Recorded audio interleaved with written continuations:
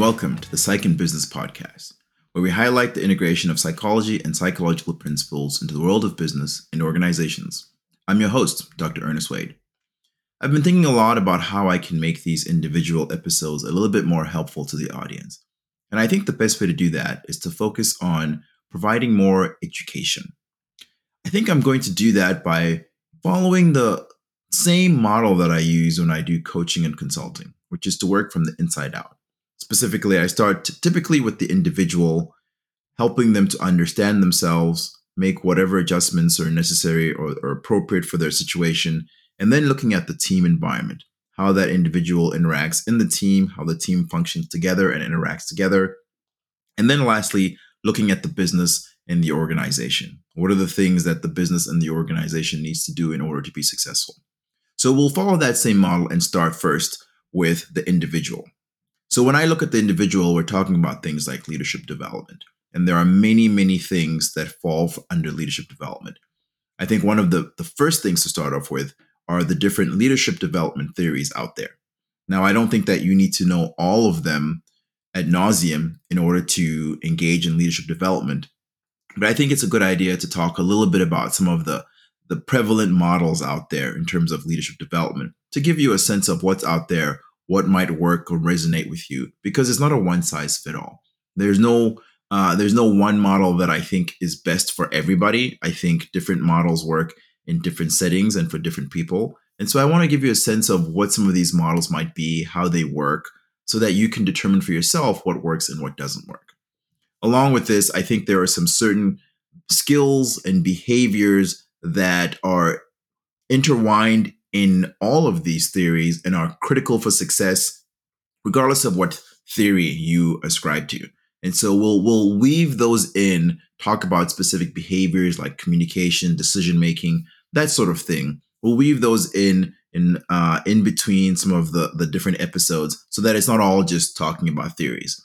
So for example, this week we'll start with situational leadership, the situational leadership theory that is been developed by Hersey and Blanchard. Now, I actually really enjoy this model, as I've mentioned before, and I actually used to teach this model when I taught different leadership models, and so it's one of my favorites. And I think it's a really unique model in that it approaches the leadership experience from the point of view of the employee or the team member that you're working with. So situation leadership is based on the premise that the traditional model where you have in an organization where the leader's on the top and the employees at the bottom is not the best model for success. So situational leadership flips the model and looks at the situation that the employee is in and the employee's level of competence, and then determines what the leader needs to do in order to make sure that they are adjusting to help the employee or the team member be successful. So if you think about it, it's sort of like that inverted organizational period. And so the responsible party is the leader. The responsible party is the leader. They're the ones who need to make the adjustment.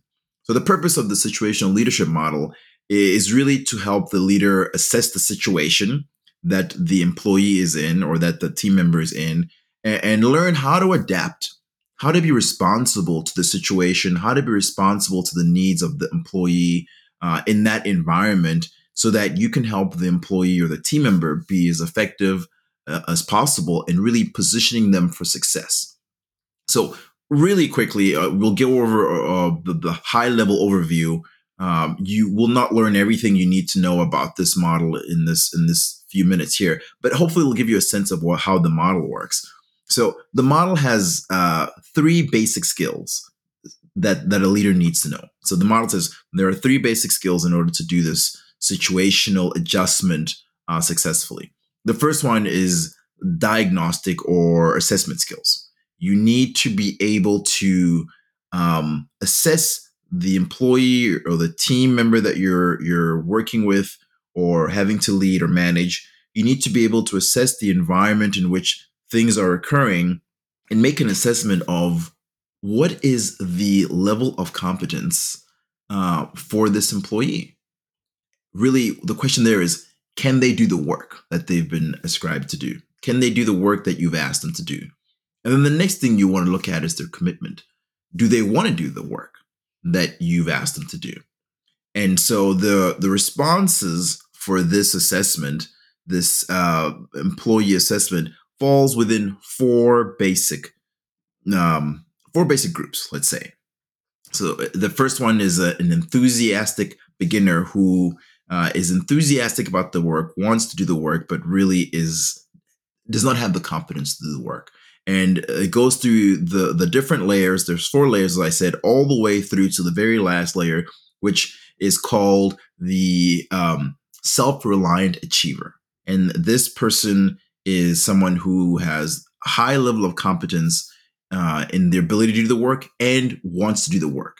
And so you can really kind of let them alone to do the work, which is in contrast to the enthusiastic beginner who really wants to do it, but doesn't know how to do it. That person will need more support, will need a lot more hand holding. So this is, in order to determine this, you really have to know your people well. You have to observe them. You have to pay attention to them and how they're behaving in the different environments, what some of their strengths and what some of their weaknesses are. So it requires a lot of time of a leader, right? A lot of time at the beginning, at the onset, to make that assessment of that individual and the environment in which they're working in. You have to know what you've asked them to do. You have to know what the skills that are required to be successful in that environment. A lot of work, a lot of pre-work in this initial stage.